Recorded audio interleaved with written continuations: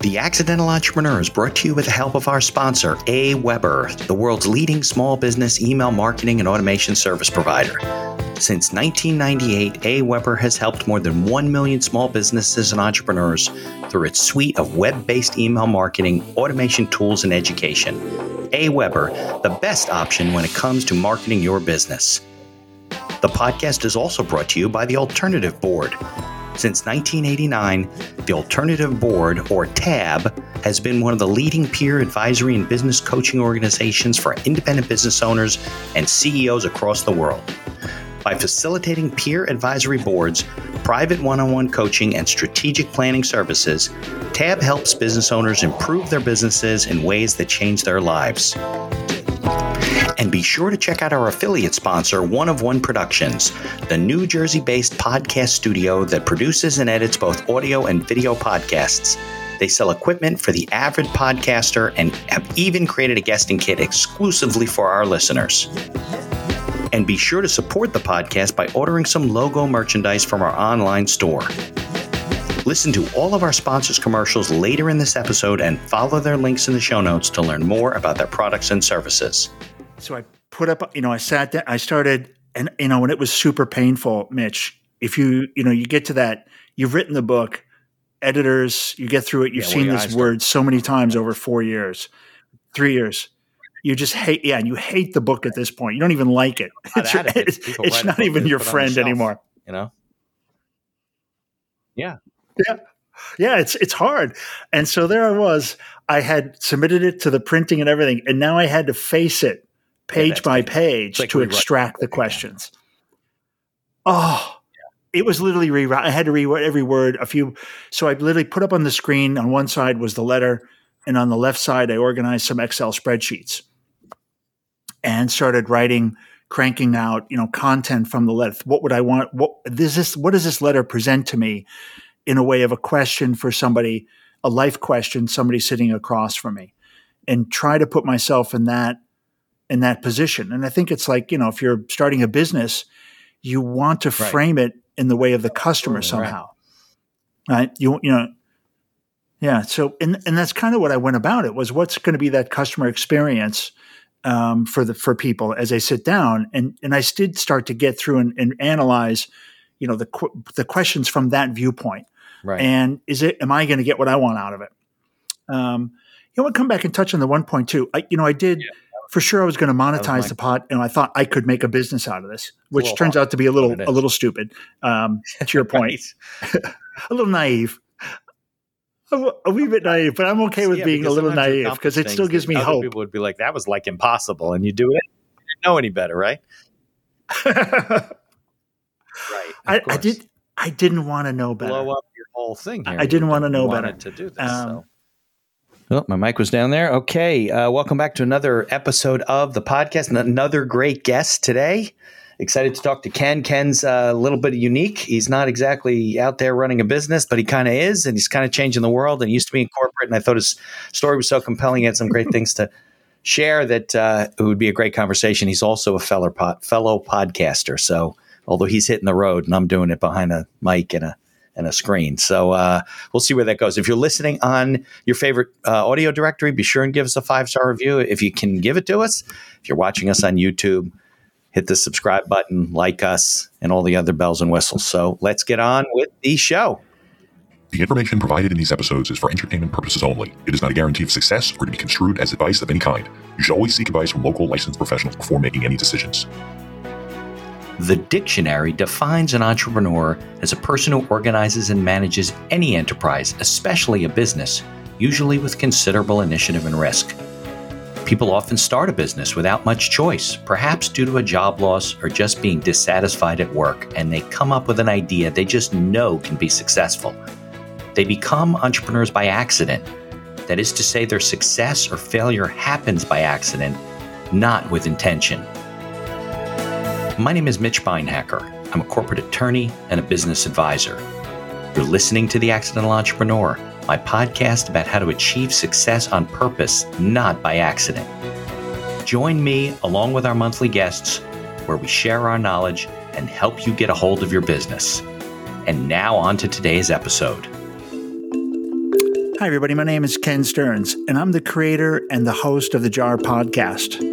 I've been traveling across the United States to 111 cities, interviewing 444 people with a jar full of 444 questions, all about really deep human topics, things that matter to us most. And it's been just a blast. I'm about halfway through, and we get to see people crystallize things that they think about, but they very, very, very rarely get an opportunity to express. So I hope you get a chance to join us there on the jar.live.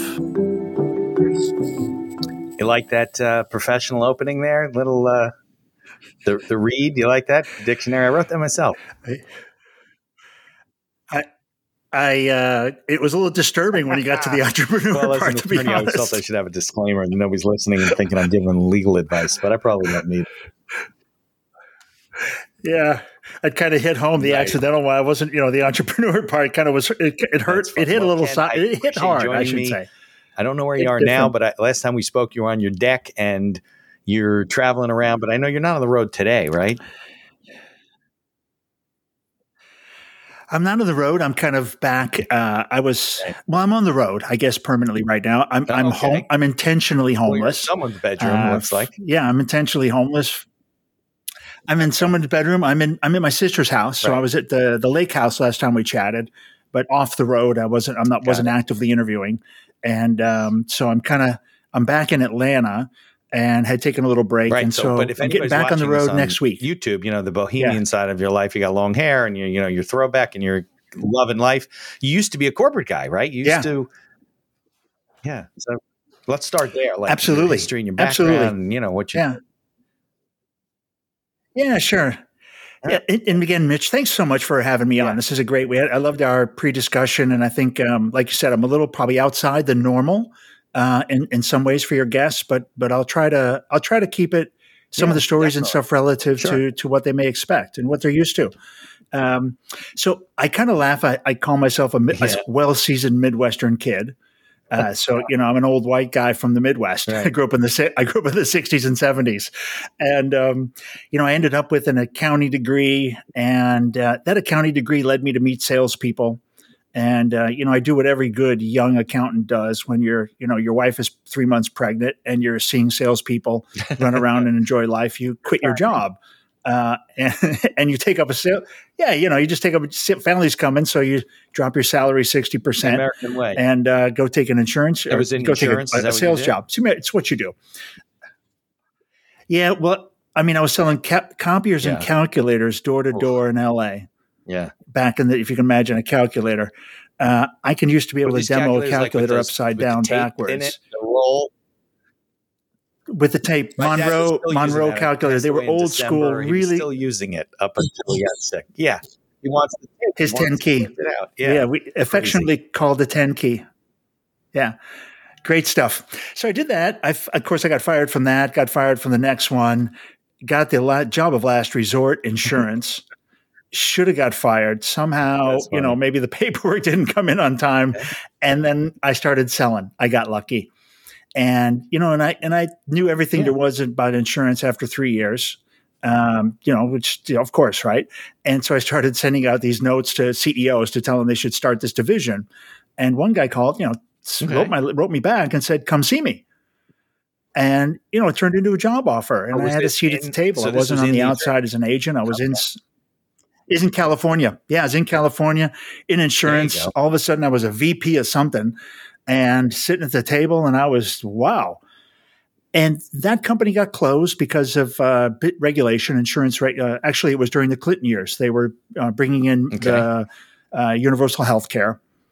And we happened to have a unique product, and we were going to get legislated out. And I got sold with the business. It was my first corporate, kind of being tossed around. And it led me, oddly, to an opportunity to apply for a job in Asia. I had a particular sales experience, and they were looking for that for an American company to help start that in their local country operations. And so next thing I knew, my family and I were, living in Hong Kong, where I ended up living for 12 years and working a few different jobs, but always living in Hong Kong and working. And that was fine? I only spoke English. I never, it was fine. And you could travel around and, at the senior level, Right. it's English mostly, right? And of course, there's a lot of exceptions, but translation's a thing. Okay. English documents help a lot. So yeah, I spent a lot of 20 something years, a lot in translation and different kind of communication. Think communicating in English in corporate is difficult. Can imagine trying to share concepts and pass down expertise in insurance to different markets, different people, new generations. A fascinating, fun time. I ultimately got to live in 5 countries, work in probably, 20. I'm sorry, live in 5, work in 20, probably good, close knowledge of working style with about 100 CEOs. Of their agents to sell products? Okay. Yeah, exactly. So it was a bit of distribution build. So building distribution, the systems required to do that, the operations required to build something, alongside a current distribution model and service model, the training, recruitment, ultimately management of large sales organizations. I once in Indonesia, we had a crazy big company, 250,000 agents, 400 offices across the country. Wow. One company. And my third month there, I recruited 45,000 agents. You didn't interview them all yourself. Yeah, we had these mailbags. My intention was to break the system, and because it was broken and they couldn't recognize change. And I'm like, well, the only way I'm going to change these people is just completely to break the system. So my they threw up their hands and said, "Help! I can't. I don't even know how to manage this." And that's a whole fun story. Like some of the funniest outcomes you could ever imagine. Things I had no idea would happen. Salesforce from another company and hire them all at the same time. Yes. That's crazy. Oh, it's some funny stuff. Some really good It's a really good strategy. It's really integrated. It takes some time to set up. You didn't have the internet. We had an army. We had a good army. All these online services, right? Wow. Yeah. Oh, it was all by paper. The applications were all by. I don't know what happened to it. I'm really regretful of one photo, which was the mail bags that were flying in from the different airplanes that we would go to the airport to collect, the mail bags from the post office. And we just had this. Yeah, with the application, like their application, their face, their photo, and and just mail bags in this guy's corner of his office, just like 40,000. It was a great, anyway, great fun stuff. So it was an interesting career. Dynamic because of the languages, the cultures, the regulatory environment, different from market to market, the operational stuff. So really good fun. And, as far as keeping your appetite going, right. You're just switched on all the time, which ultimately leads to, kind of becoming a little burned out. Yeah. All over there. Yeah. 20 something years of that. And you're dealing with the home office here, right? 22 years. Middle of the night, all that kind of stuff. Yeah. Regional office, global office, all good fun stuff. Regulations across continents, and all kind of interesting. Just really fun, and especially for a lawyer, great fun. It's just super fun. But along the way, I knew this is going to come to an end, and I've seen how it came to an end for people. And what's the exit strategy? How do you get out and not die? How do you leave corporate life and not end up wrecked? And for me, it turned into what's that third act? Right. What's going to be, what am I going to do when I'm 70? You and I were talking off the mic about mental wellness and health. Why do you think it's such a big topic in corporate America? Yeah. There's a reason for it. Yeah. I was there, and I have seen so many instances of people really, hurting themselves. To stay in the game or for the money or because they had to, they don't have a lot of us are trapped in that system, right? It's hard to get out. So there was about 50, I got after that crazy job, that one I was describing, I went to break the system and ultimately I did, but it kind of broke me, I think actually. And they put me in Thailand with a pacifier and a nappy in the corner. What did your wife do when you were over there? It's a great job. Eventually we were gone. We were separated. Oh, So ended up being divorced in Hong Kong. So yeah, so that first 12 years, around the 10 years, we made about 10 years over there. And I think it wouldn't have mattered whether we stayed or there or stayed here. We probably wouldn't have stayed married. So I was single. And so I had a lot of time. I came to Thailand, a much easier job, much softer. And so I was on vacation in the US and, I wanted to pick up guitar. Never played the guitar before in your life? For whatever reason, just compulsion. Okay. It's my third try. So, bought two as a kid, Okay. But I played trumpet for 8 years. Right. So I had some musical training, not super inclined. But I thought it was something I wanted to kind of do that for myself. No idea why. And I thought, and I want to spend money on a nice You're guitar. entitled at this point. To do that, I'm entitled, right? And I'm going to take lessons though. So I'm not just going to burn the money. I'll commit 2 years and then I'll see. And just, because I knew it's not fun to play. And you don't enjoy what you're doing. Yeah, and then you're not good, and it gets it's a cycle, right? And then eventually it just sits in the corner. I kind of attribute that to intentional stuff, and I think kind of this entrepreneurial stuff. You said the accidental, right, and getting away from the accidental part, and being more intentional. And I think that's one of the things in my life. There was some intention there. I didn't have an expected outcome on it. Other than I put some for me, it was like a little gate, just a gate point, just a checkpoint in 2 years. And, I'm going to go and commit to that. And that led me to meet somebody who inspired me to, write a song. So I had a guitar teacher and that led me to write some songs. And that led me to kind of get out some old letters that I had written as part of a book. So I had, much earlier, I was a business guy. I thought I was reasonably successful. There were times I would love to have called my dad. Oh. He died when I was like 28. So I had all this time in corporate time. Right. Love to call him. Dad, I got hired. I'm a VP. I got fired. All these things you'd want to share with your father. Wasn't there. Okay. So I started this book called Dear Dad.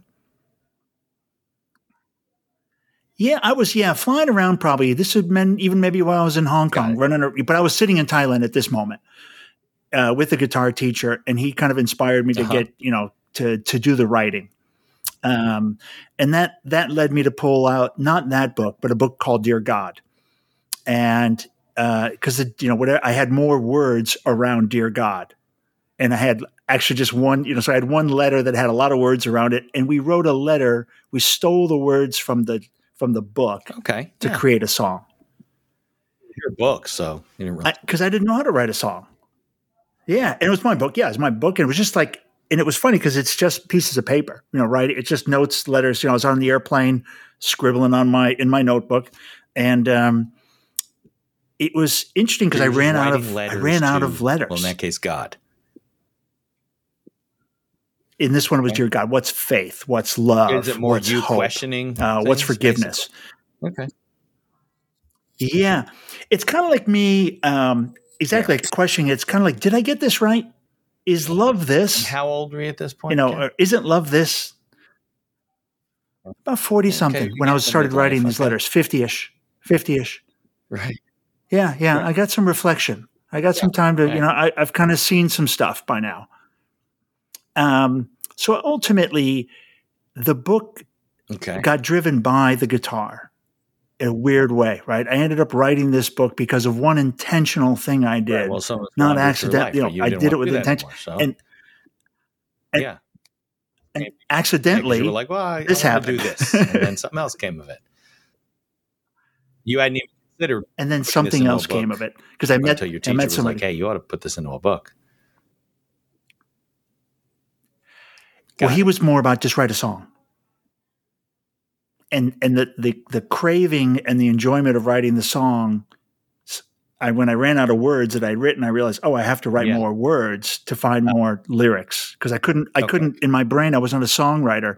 Right. I couldn't figure out how to just sit down and write a song. So I was stealing it. Was kind of it was clever. Now I can write a song. Now I can conceptualize how to do it. But it forced me to start writing. I got rabid about writing more words. And then I got into the structure of the book. And I think the structure of the book, when I got that, that became the compassion. That really became the passion, was to complete that and to see as it developed and I fleshed it out, was it something I really believed in? Was there something there? And I think I did develop something that's kind of interesting. Okay. I've got this book of self. There's 4 parts to it. The book of self.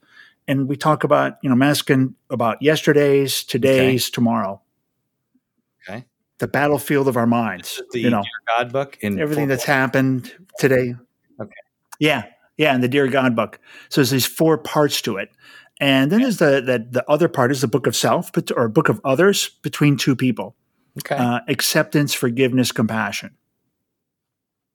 Then you get into the book of all, which is humanity, love, karma, service. More of the big picture, and how do you kind of face as you go as a human going through the world. Yeah, love. You got to have a lot of love towards fellow man. You got to have some karma. Leave things, right. Just like grandma. Leave things better than you found it. Treat people like you want to be treated or better. And then service, being you should be in service to mankind. Is kind of where I was at. I was thinking isn't that important? Yeah. Not just being a net taker. But can we be a net giver to fellow people, right? Not just draining resources, but somehow adding back. It's been on my podcast. It's funny because when we use the term go giver, it's really he's a go giver. It's great. Yeah, we use the term go getter, and it's really go taker. Like you're go taking things. Yeah, that's why he made it the go giver because you want to be go giver. You always want to be in the long end of the giving stick, right? If everyone's fighting to give more to the other person, you imagine what the world would be like? It'd be unbelievable. It would be totally opposite of where we are now. It would be it's actually the total opposite, right? And then the last one is like faith, hope, and prayer. Things depending on where you're at in the spirituality spectrum. You're going to have different levers there on faith, hope, and prayer. And so that's the topics, just 12 topics. And and not really sure how, but in that entrepreneurial grind, right? The iterations. This is how nutty I was when I was in Vietnam. I had crafted the book, and I was starting to plan bits and pieces of how to execute this. How does a jar going to come together? What is a traveling podcast? And I didn't even have that idea together yet. I had 6 whiteboards drilled in down my hallway in my apartment. So, in Vietnam, you're like in these places, you basically call up some guy and he comes over, a handyman with a couple of, screws and some guys. And next thing you know, you got 6 whiteboards drilled down your hallway. Put ideas down and stuff. Yeah. Just stand there and look at the wall and just write down ideas and think. A lot of just iterative thinking, in that creative process. Right. And get it out and come back in the morning and it's there. Yeah. I was going to say that for me, this is a one of the best things that I ever did in my life was put up 6 whiteboards. War rooms. They call it the war room. What it is, giant whiteboard. And they go in and they put ideas down because you can't work it out in your head. It doesn't work that way. A little bit. You're going to lose things. I'm not that way. Yeah. I'm for sure a tactile person. And on the other side, I had a giant map of the U.S. Okay. Yeah, just opposite. And that was planning the trip, the road trip, the actual trip. Well, no, I'm sorry, from the U.S. So planning. Vietnam, so that's what I'm saying. Oh, I was in Vietnam now. And you're planning your trip, your podcasting journey into the United States from Vietnam. Yes. Okay. Yes. I mean, you weren't working at this point, were you? Were you still working? Yeah, actually. Yeah, I had a I had the full-on corporate job. Yeah. Okay. Yeah. Oh, there you go. That's a big deputy CEO. But anybody CEO, as far as I'm concerned, has a big importance. Clocked it. I don't know what it is, but I don't know what I was doing. I was looking at everything that CEO wasn't signing. Right. Everybody's got a title. It was my job was just whatever the CEO didn't want to do. Like deputy mayor, deputy governor. That's always the person that does the work for the governor. It wasn't really that, I'm not sure I really want to be a CEO too, though. Like the loneliest job on the planet. God. I mean, nobody. And mentors. You're on your own. For all the CEOs listening, find that person, you find that coach or mentor you do need one, because it is a really lonely job. And I've talked to a lot of them. I've known a lot of them. Yeah. Because you need somebody. Yeah. If you don't have anybody, there you go. That's easy. And you need 6 whiteboards. Well, maybe not Vietnam, but it's easy. Yeah. You just call somebody. It is easy in corporate headquarters. So really, that's where I was during COVID, and really, finished the book, put together the idea, had all the planning prepared, and started doing the little details to get everything ready. Planning a business, the launch of, what is a small business. Vietnam during COVID, where they starting a small business. Yeah, it was. They had a pretty interesting strategy. Right. The first one was lock the country down, and for the first wave, we were locked inside mostly, but just some masks here and there. Right. There was no vaccine available for Vietnam for the first year, and so we didn't have to take a vaccine. We didn't have to. There's none of that. There was no real COVID running around. It would pop up here and there. They just locked the building or locked the city down, and and people would just disappear. They just do whatever they want to do. And it was great. There was no COVID.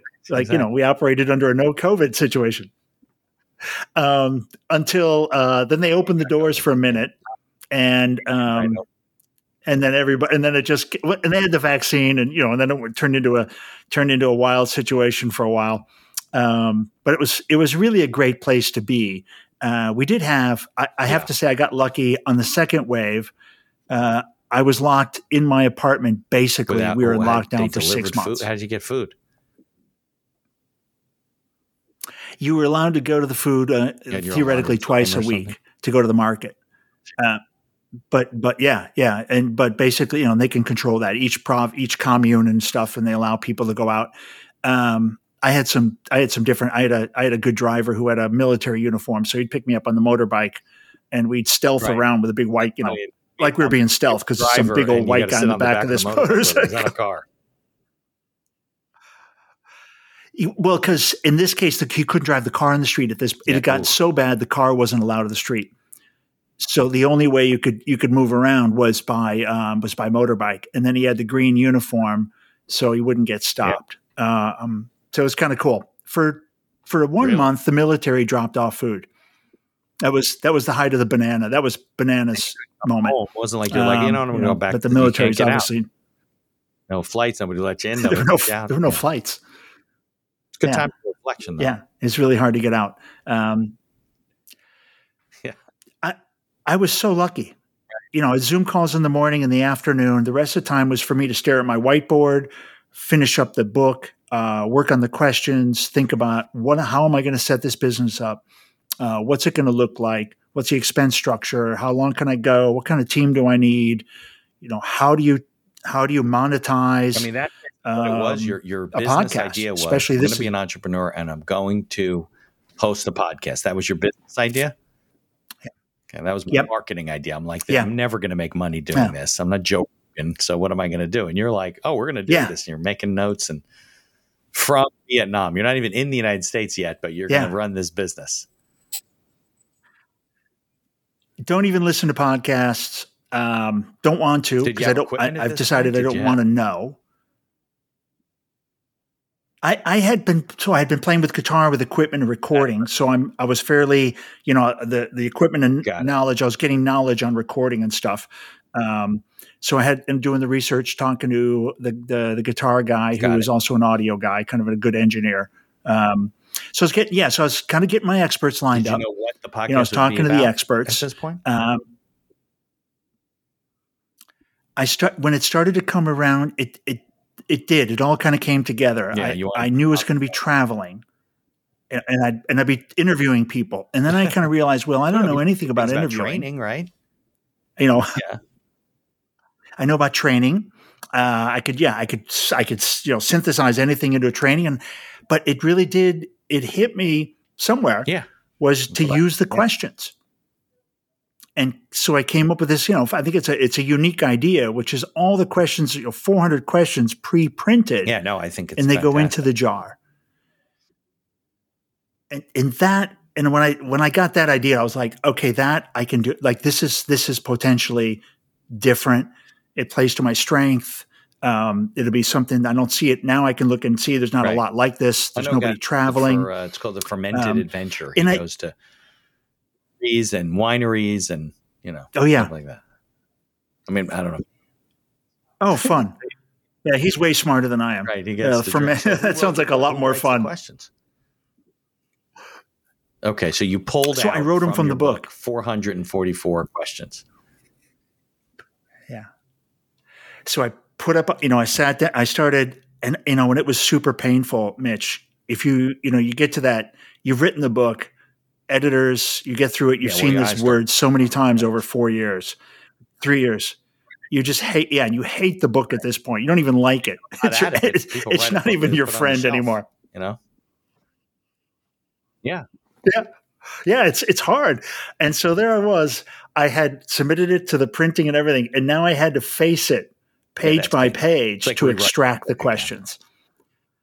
Oh, it was literally rewrite. I had to rewrite every word. So I literally put up on the screen. On one side was the letter, and on the left side I organized some Excel spreadsheets and started cranking out, content from the letter. What would I want? What does this letter present to me in a way of a question for somebody, a life question, somebody sitting across from me, and try to put myself in that position. And I think it's like, if you're starting a business, you want to frame it in the way of the customer somehow. Right. Yeah. So, and that's kind of what I went about it was what's going to be that customer experience for people as they sit down. And I did start to get through and analyze, the questions from that viewpoint. Right. And am I going to get what I want out of it? We'll come back and touch on the 1.2. I did for sure. I was going to monetize the pot, and I thought I could make a business out of this, which turns out to be a little stupid. To your point, a little naive. A wee bit naive, but I'm okay with being a little naive because it still gives me hope. People would be like, "That was like impossible," and you do it. You didn't know any better, right? Right. I didn't want to know better. Blow up your whole thing here. I didn't want to know better to do this. So. Yeah, and partly I wanted to do it for me. A lot of cathartic stuff. So it was a little self-therapy, and I thought, right. I want to see where it leads. I'm kind of a real fan of what you start. That may not be what you end up. That's not the real the journey starts. End, you never end up. It is that ability to. So you don't end up. So you were excited about that, like what's going to happen? Who am I going to meet? What questions are they going to? How are they going to answer the questions? Yeah, but going back to the business model, I mean, you're a finance guy, you're a corporate guy. You kind of put together probably some sort of a business plan, right? In terms of what you think it's going to look like. Yes. Well, I don't think I could write a business plan for a podcast. I'd be like, okay, well, we're going to make stuff, and maybe we'll get some sponsors. Like I 4 years, I now have 2 sponsors. I have a whole white paper. Cover my costs, and that's it. Okay. I have a whole white paper on it. I was a good strategy guy. I could write a lot of BS. You didn't. Yeah, it did, and so there's some interesting things. The paper's not exactly correct. The paper, not really. And things I also know things in that paper may come, but they're going to come later. Quite often I'm a little bit, it's like I'm ambitious, right? But I've got the timelines wrong. I've got the outcome pretty close. The experience of the sitting with people was exactly like I imagined it. It was really weird. I role played and dreamed and thought so much about the driving and going to places and everything, going to hotels and checking out and it really was eerily what I imagined many, many times. The biggest exception was the beginning was the way I knew people would answer they'd answer the questions based on their own life story. But what I missed was that they would interpret the question differently than I wrote it. Yeah. But somewhere yeah. like Mitch, you should see my face when people start reading. It's black and white, and they're going over, over in another direction. These guests, which is fascinating. So we used there's a kind of a three ways. One is we do a kind of a simple post, not even just a cheap boosted post, $2, like a $2 one on Facebook. The jar is coming to Tampa, Florida. Be a guest. A ton. We get enough. Yeah, we get enough. Enough where people invite me into their homes. That's what we're looking for. Right? Interesting people have a story set up all your stuff on their kitchen have table a place to go. Right? An interview.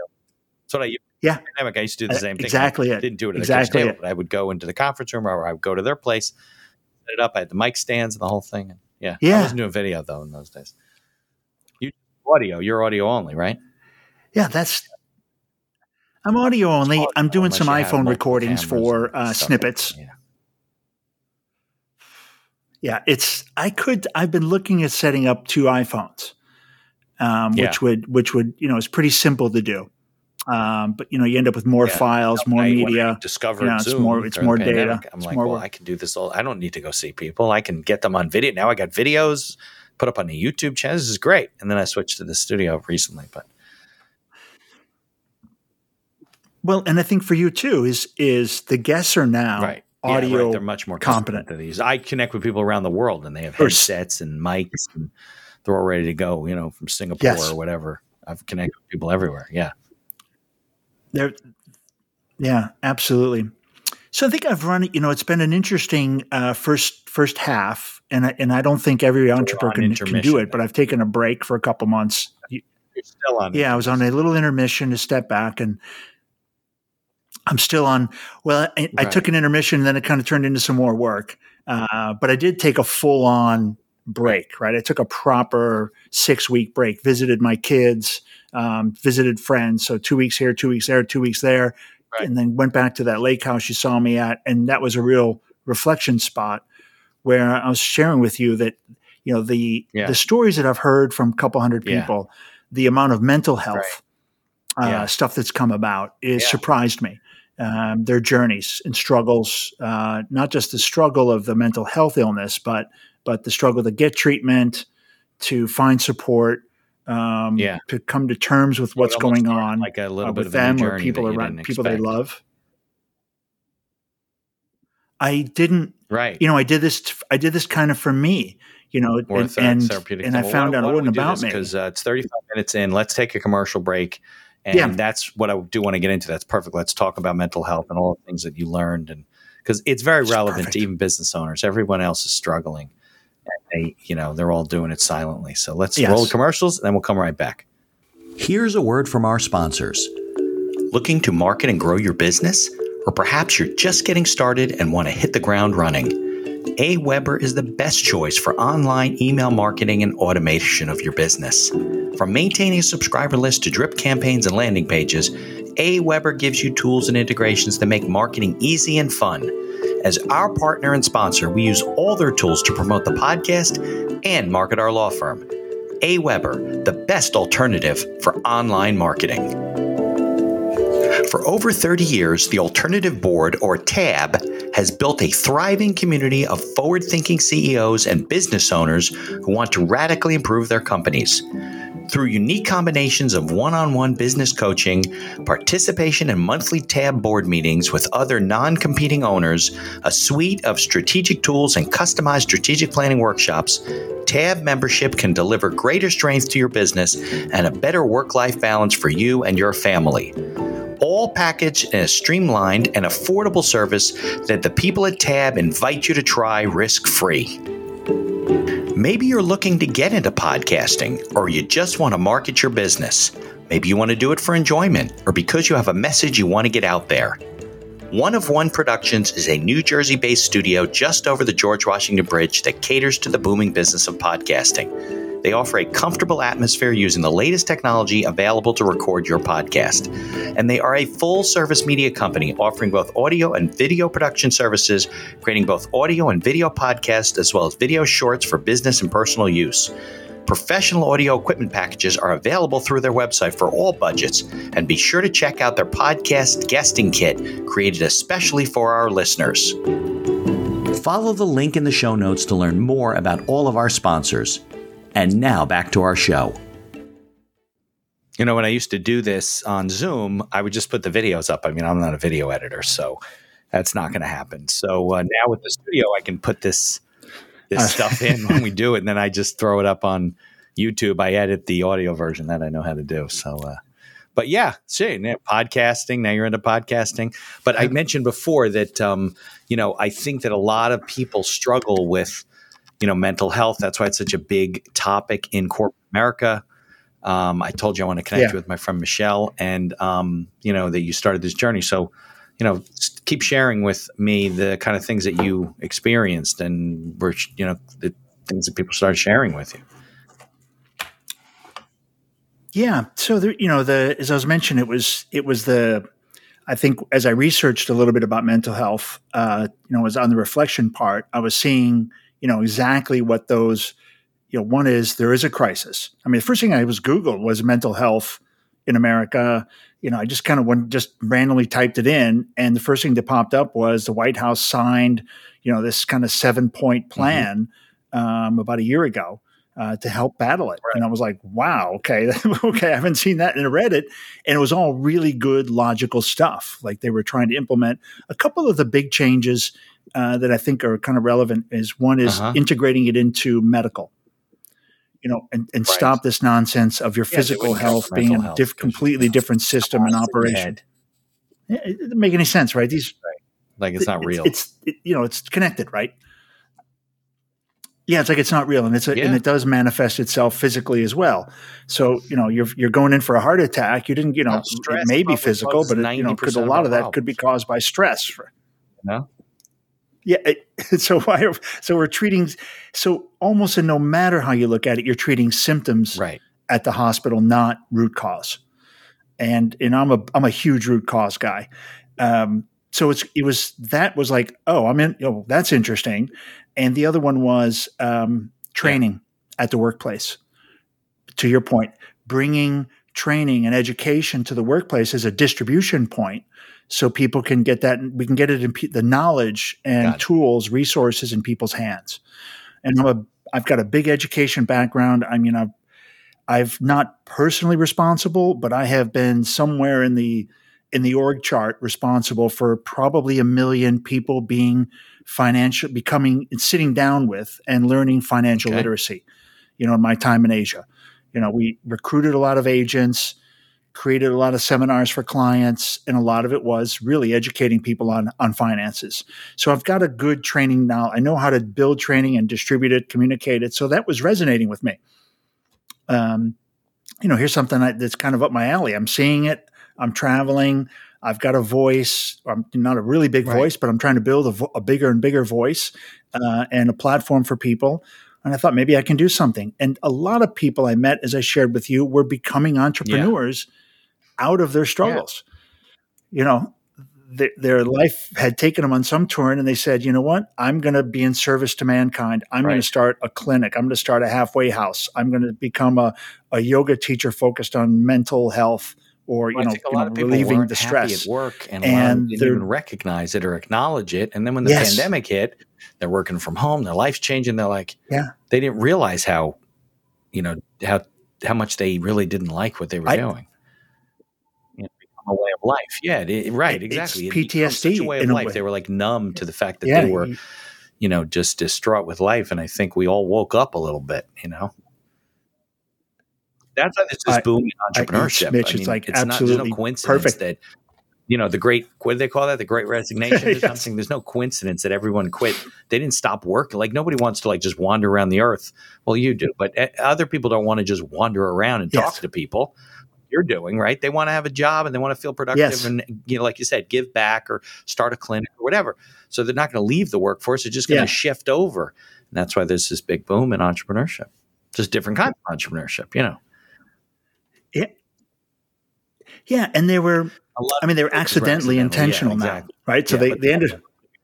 I know that's the problem. Yeah. This is the accidental part. They're not happy with what they're doing, right? They have no business training or background. You went the opposite way. You had corporate training and finance and everything, and you went out into the world. A lot of people, they lose their job or they're unhappy, and then they just go out there and they don't take a course and they don't do fundamental things. They don't strategically plan things out. They certainly don't put whiteboards up in their room, right? Because you're a planner, you're a strategic guy. So a lot of people don't have that, and it's leads to a lot of more frustration. Which now you get the PTSD for what you used to do. Then you're out in the world, right? It's difficult to survive as an entrepreneur. It doesn't have to be, but some people don't see what the tools that are out there to use to make it easier for them, which is what the podcast is hopefully all about. Yeah, and I think it is good to talk about that. The planning and being consciously, knowing, is this the right time for me? Okay, right. I've made that decision. I don't need to go quit tomorrow. You planned. You didn't just quit like your job I did, which is keep right. No, and it was a long time of planning, and it took a lot of guts at the last, even that last minute. There's a lot of questions. Is this the right thing? Is this the right time? Right. Maybe 2 more years. To the point where why not 2 more years? Saying that all your life. 75. Yeah, I was 60, so I didn't have any more rolls of the dice. And I wanted to do this while I can still move around. And I had, it was time, right? For me, it was time, and I had enough. I felt enough of potential ideas that something would work out. And so, here I am. I've filed as we talked in a couple weeks ago, I've got a new LLC, nonprofit based. I'm working through the final pages of the application to become a nonprofit, and start. New Jersey. What state are you? Vegas. Yeah, I'm Vegas. Okay. In Nevada. And I'm working through all those final details, and starting to put the sponsorship package together. So, the idea now going forward as a business that I'm kind of, we talked briefly is really to have, on one arm is a kind of these revenue generators that help feed the ecosystem, that help feed the fund and fund the foundation. And so the podcast eventually earns some kind of revenue, or off my name, public speaking or books or whatever we produce, programs, that sponsorships. Things. Yeah. And then the training arm, and build some training platforms around. And I've have some different ideas and different chats, different discussions with people, some ideas around bringing corporate training on awareness, even using the jar.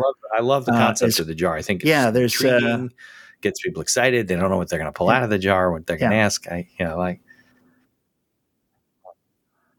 And as soon as you hear other people, the part that's one of the things that surprised me of the group session is, as soon as you pull somebody reads their own question, everybody has their own interpretation and their own answer in their head. Experiences, right? And they look at it through their eyes, and it's totally. And especially if you're traveling around the country, I'm sure there's a total variation with you're in the northwest versus down in the south, right? It's totally different. Yeah, it's cool. And so if you imagine you seeing your peers. People you may even have an issue with, or the way that they, on emails, or the way they talk to the boss, or whatever that internal kind of tension is, right? And there's a lot of tension in the workplace between departments, between department heads, or who knows. And I think if you humanize people, because we do tend to dehumanize, and we're on Zoom now, so it's even a bigger. It's easier even now because you're not seeing the person and having real contact.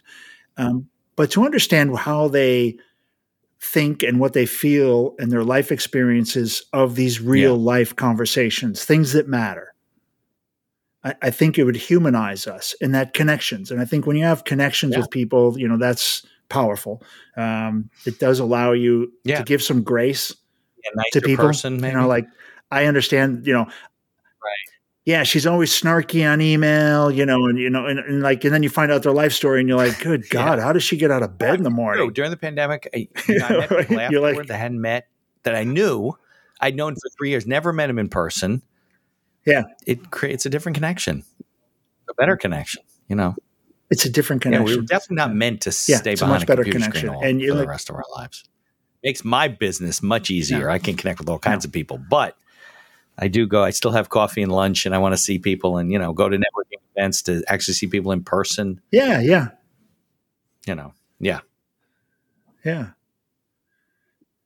So that's kind of where I'm at. And I think the part that I've thrown up in the air a little bit, maybe not so entrepreneurial, or maybe it is, because you've seen more entrepreneurs than I have, is I do get the question, what's next, or what, so you're doing the jar, what's going to happen?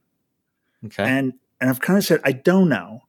I'm comfortable in that I've started, I'm an activities guy. Like, I know I've created this activity in this direction and momentum, and I have a wake, and, I am plowing through the universe, creating some discourse. Right. And there'll be something coming up, something will rise up to meet back me. To finish. This path will kind of, I'm on. Yeah, next week I start. My calendar is now. Okay. I'm now bling. We started the ads. Okay. The machine's fired up. And I just looked at my calendar for next week, and it's just. Oh, you've been through New York, New Jersey? That was the first half of your journey. Yeah, I went through I started in Tacoma, Washington, and went all the way across the upper half of the U.S. Up to Maine, and down the eastern seaboard. And so I'm headed to Florida, and then down the southern half, the east, going to go west. Speak with. Think right around New Jersy. I think it was 4. Maybe I was in one city. I might have just been in. Oh, yeah. So you were way south here. Yeah, Trenton, I think. Yeah. Yeah. It was way south. I'm trying to think if I was up north. I don't think so. I think I passed through. Yeah, passed through. Yeah. And I had 8 in New York City. Yeah, I did 8 in New York. So I spent two 4 days. A car, a van? What are you driving around with? Yeah, so I bought a Jagnormous Mercedes Sprinter, put a bunch of logos on it, so you can't miss me. And it's got all my gear in it. So there's a studio in there? I don't sleep in it.